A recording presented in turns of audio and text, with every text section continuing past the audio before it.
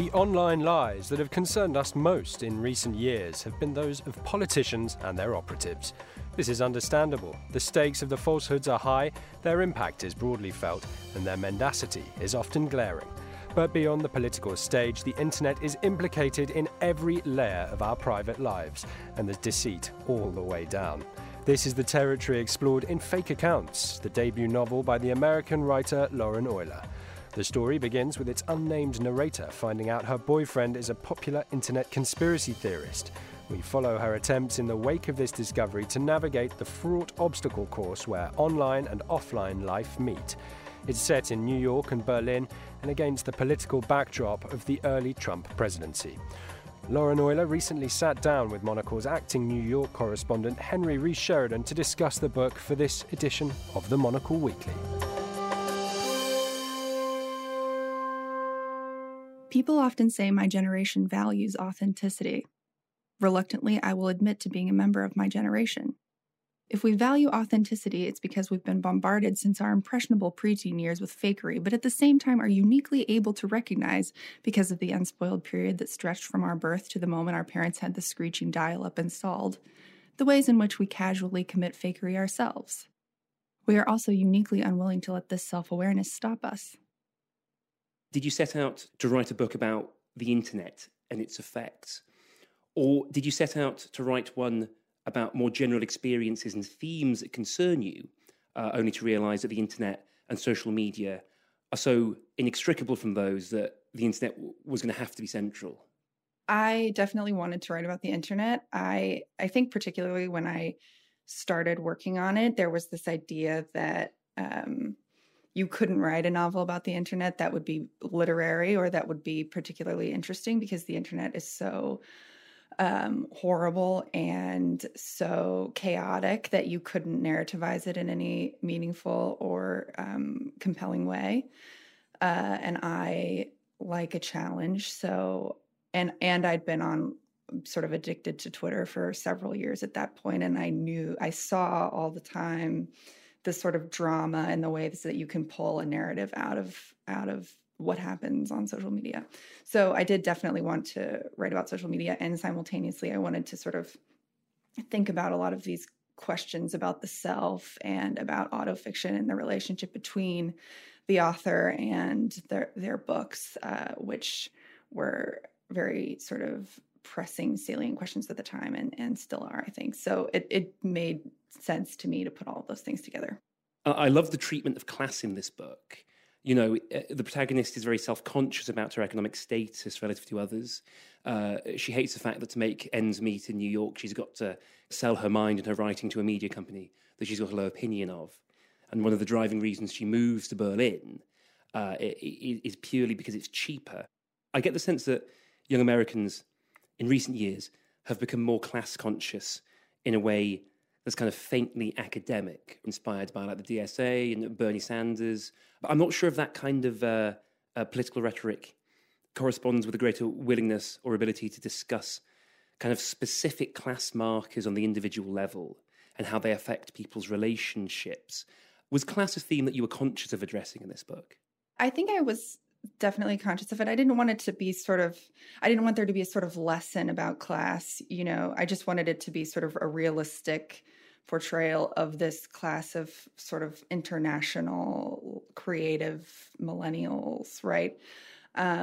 Which I think there is a rhetoric and a discourse around class now that's very academic and sort of elides the day-to-day realities of what things cost, what do people buy, what is considered an appropriate expense, like within our milieu, if I can say our milieu, I think that's probably fair. And what are people paying for rent, this sort of thing. And this sort of perceptions versus the realities of how much things actually cost. So I think one of the things I talk about is how many Americans think that going to live in Europe is a sort of luxury that only the wealthy people could afford. But actually, she's like, well, I got this Norwegian Air flight for $270, and then I had to pay $50 to check my bag, and then I'm not even going to tell you how much the rent I was paying, what the rent I was paying was, because it's so low that you'll feel bad about yourself, right? So yes, and I think too, in fiction, often there's this sort of obscuring of inconvenient details. So the sort of main question people are always asking is, how is this protagonist living the lifestyle that this protagonist is living? Because surely it costs, where's her money coming from? She doesn't have a job, really. She's just walking around thinking her thoughts without any income. And I think that's a shame, because cost and class pressure both create a lot of like drama and tension that makes total sense to be in a novel, even if it's not at the sort of forefront. I think some of the sort of most pressing questions in my life, at least, are, where's the money coming from? How long do I have income for? Because now I've been freelance for 4 years. So, you know, you get into a situation where you're like, oh, I have a huge check coming, and then nothing for 6 months, right? And I think that that's sort of interesting, because it's not really a situation. Such a large portion of the population has been in before. I read a really interesting interview that you gave to, I think it's called The End of the World Review, recently, where you talk about kind of class in literary culture in the US. I think you say that in Europe, it's more likely to encounter kind of an ordinary person, a middle-class person who's read interesting, substantive books, who don't come from a fancy background than in the US. I'm paraphrasing, kind of clumsily. How does it affect the relationship between like the intelligentsia and society more broadly? To go back to what you said earlier, you made a little comment about how all of the class analysis in the US seems very academic. And I think that's because nobody has any experience talking to a quote unquote normal person, right? I think if you sort of, this is one of the bad and also good things about the internet that I find very useful as when I was writing my novel, but whenever I'm thinking about sort of fiction projects, you can really just Google people and find out where they went to high school, like who their parents are, like what law firms are they, you know, partners at, and things like this. And so you sort of see like, oh, this person grew up in the suburbs of Los Angeles, and they probably have never met a poor person. And then they're sort of like going on and on about Marx, and there's this sort of real disconnect. And I think that a lot of them like that there's disconnect, right? Like I think it gives, if you think that you're sort of special, right? You're the only person who knows, and you're the only person who can speak to the conditions of society, and you don't want other people to be able to comment on things. Do you think they're self-conscious of that, or are they just enjoying the conditions? I think they're enjoying it. I think, and I understand why you would, right? I think, I don't know. But what's sort of amazing is that they don't realize that anybody who has come from a sort of lower class background, or even a middle class background, I'm pretty comfortable saying I think that the majority of people working in the culture industry in the United States are from an upper class background. I think if you come from the middle or lower classes, you can just see immediately that they don't know what a banana costs, to quote Arrested Development. But they don't realize that they're giving off all these little signals all the time. So coming back to what you were talking about with like the kind of LA suburban Marxist spouting jargon from his ivory tower. It really is jargon. It's amazing. I think too, because I had never heard any of these words before I went to college, and even really at Yale. Obviously, I learned nothing of Marx at Yale. Like, it just seems ridiculous to me that these people would be speaking about the working class with the jargon, as you say. One of the points that you make in the book is that this kind of jargon, and you italicize it throughout the book, right? So I'll read some of the examples. So authoritarian, strongman, autocracy, kleptocracy, working groups, organizers, black bloc tactics, right? This language after the election of Trump kind of filtered down into the non-academic classes, into the general population. You describe, the protagonist goes to the Women's March in DC shortly after Trump's elected. She notices this, and she observes that it was as if everyone had taken introduction to political philosophy and wanted to impress the hot professor. What's happened to political language since 2016? How do you explain this? Well, I think the sort of easy answer is to do with social media. And I think the way that people sort of adopt, you can really watch it happen if you are watching Twitter all the time, as I am, and you see people adopt certain sort of terms, and then you watch other people adopt them, and you'll just see, oh, everyone is saying, I'm trying to think of one recently. Let's just say it's oligarchy, even though that's a boring one. But everyone's suddenly saying oligarchy, and you notice it because it's sort of not a word that people are casually using all the time. And I think it's to do with trying to create the sense that you have always been thinking in these sort of high-flown terms, and you're just sort of tweeting off the cuff in these sort of falsely incendiary but quite compact thesis statements, and you can sort of easily make these grand arguments about the whole state of the entire political system just on a Tuesday while you're actually supposed to be doing other work. And then there's the whole other thing, which is the Instagram card, the Instagram infographic culture, where you have these graphic designers making these sort of flowery, very pretty Instagram stories about like how to resist a coup and what you should bring to the protests in case you get hurt or there's tear gas and all this stuff. And it's this sort of total abandonment of any fear of seeming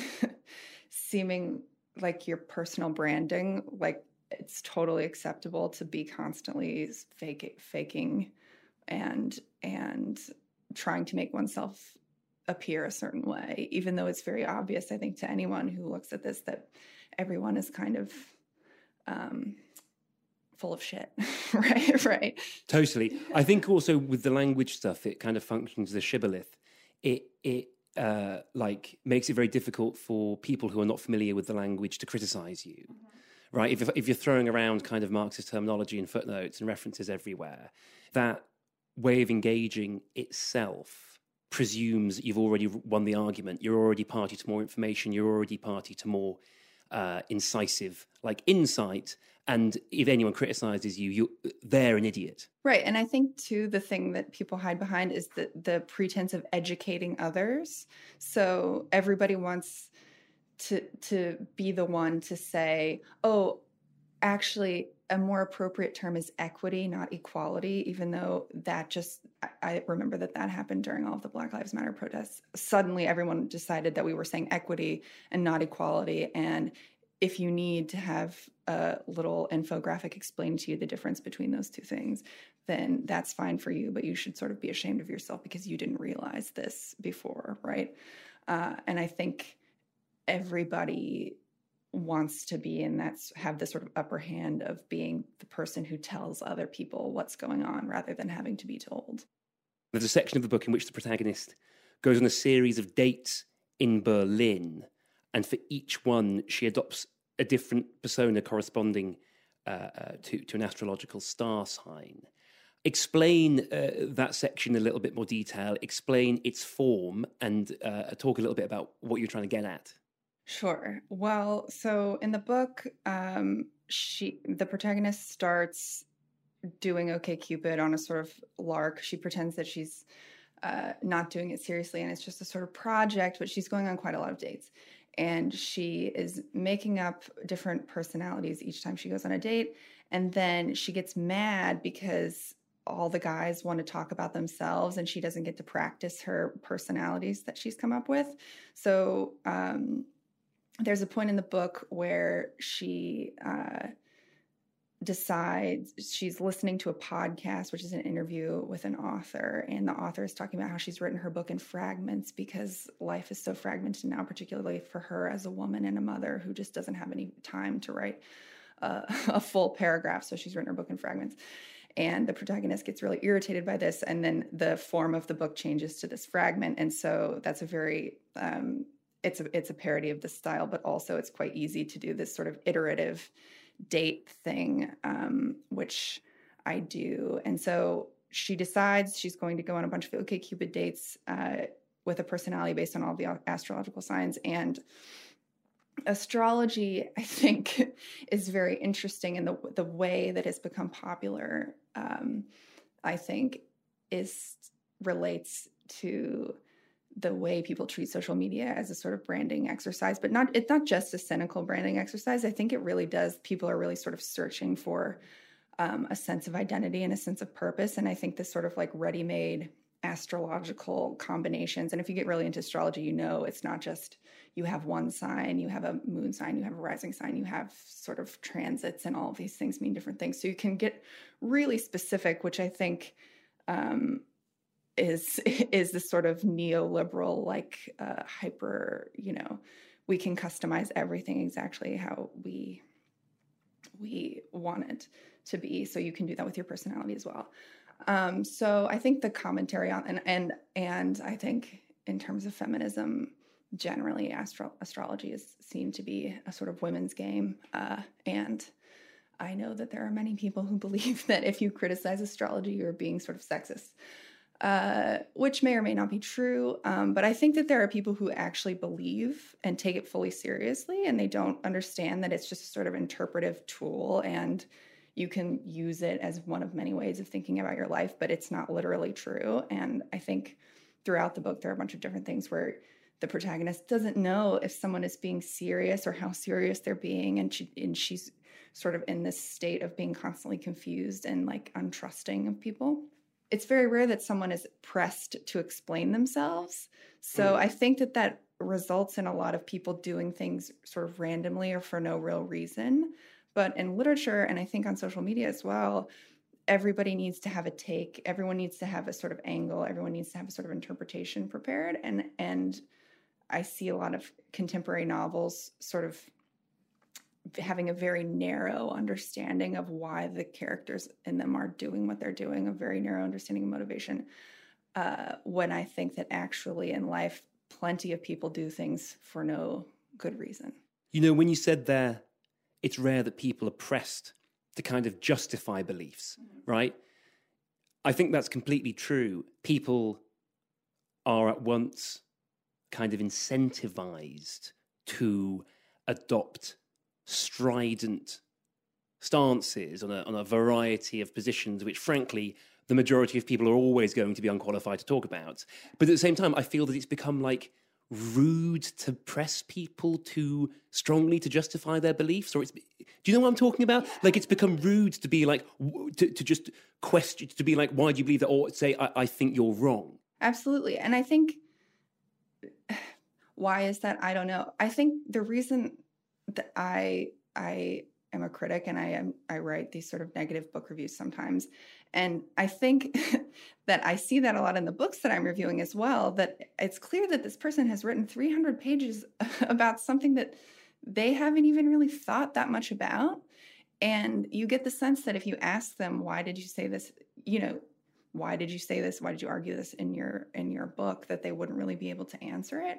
And I don't know what that comes from. I think there is, at least like in my neck of the internet woods, there is a sort of feminist, sort of mainstream feminist idea that you don't have to justify yourself. You don't have to explain yourself to anyone. And that can be perniciously applied to just about anything, which is sort of runs counter to any real intellectual, any true like intellectual culture. If everybody's sort of getting mad when they're challenged and saying, I don't have to explain myself to you. And then it's like, well, why did you want to be a public commentator?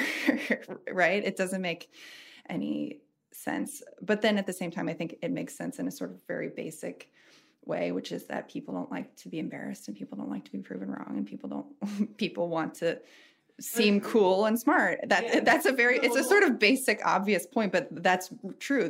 People want to seem cool and smart. And unassailable.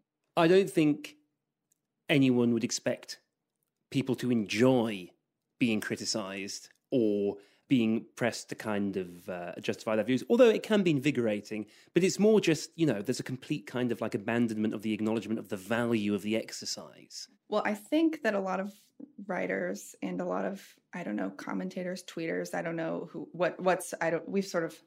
we're speaking very generally, but I think a lot of people see the value of the exercise as being personal growth and as figuring out what they think in public and thinking. There's this idea of thinking in public that has become totally perverted. There's a lot of people who seem to believe that the value of the intellectual exercise of debate and critique or whatever is actually personal, that it has nothing to do with the reader or the public or the audience, but it's about, I'm figuring out what I think about this issue, and I am lucky enough to have a platform to discuss it with you, so I'm going to do that live instead of doing that on my own time and then coming with something prepared and something that we can really talk about seriously, right? So if you're critiquing me, if you're criticizing me when I'm doing this sort of therapeutic exercise, then you are stepping on my toes. You're a fearless critic. I have been a fan of your criticism for a long time. It's one of the reasons I was excited the book was coming out. And yeah, you make a point of not pulling punches. Are you nervous about fake accounts just about to be tossed into the ringer of the kind of criticism industry? Well, I think I have had to think about this a lot because of my sort of reputation as being super mean. So I think I'm prepared for that. And I think I have a sort of cynical understanding of how these things go. And if I can get the backlash at the start, then there's not any actual backlash, right? As opposed to these sort of highly celebrated, flashy books where everyone's praising it. And you know at some level that this can't possibly be true because everybody is just raving in sort of very vague laudatory terms, right? And I would hate for people to be lying about thinking my book was brilliant, right? Because they thought that they were supposed to or wanted, I don't know. I have nothing to give anyone, but I'm sure that there's some element of like careerism involved too, right? Because most of the people who review books are writers themselves. And I think that they want to create, sort of create reciprocity and want to avoid getting trashed and making enemies. But I think you're going to have enemies no matter what. That was Lauren Euler speaking to Monocle's Henry Rees Sheridan. Fake Accounts is out in the UK on February the 4th. Do order a copy now. I've been Augustin Macellari. This was the Monocle Weekly. Do keep an eye on the website for more great interviews from the world of art and culture. Until next time, goodbye and thanks for listening.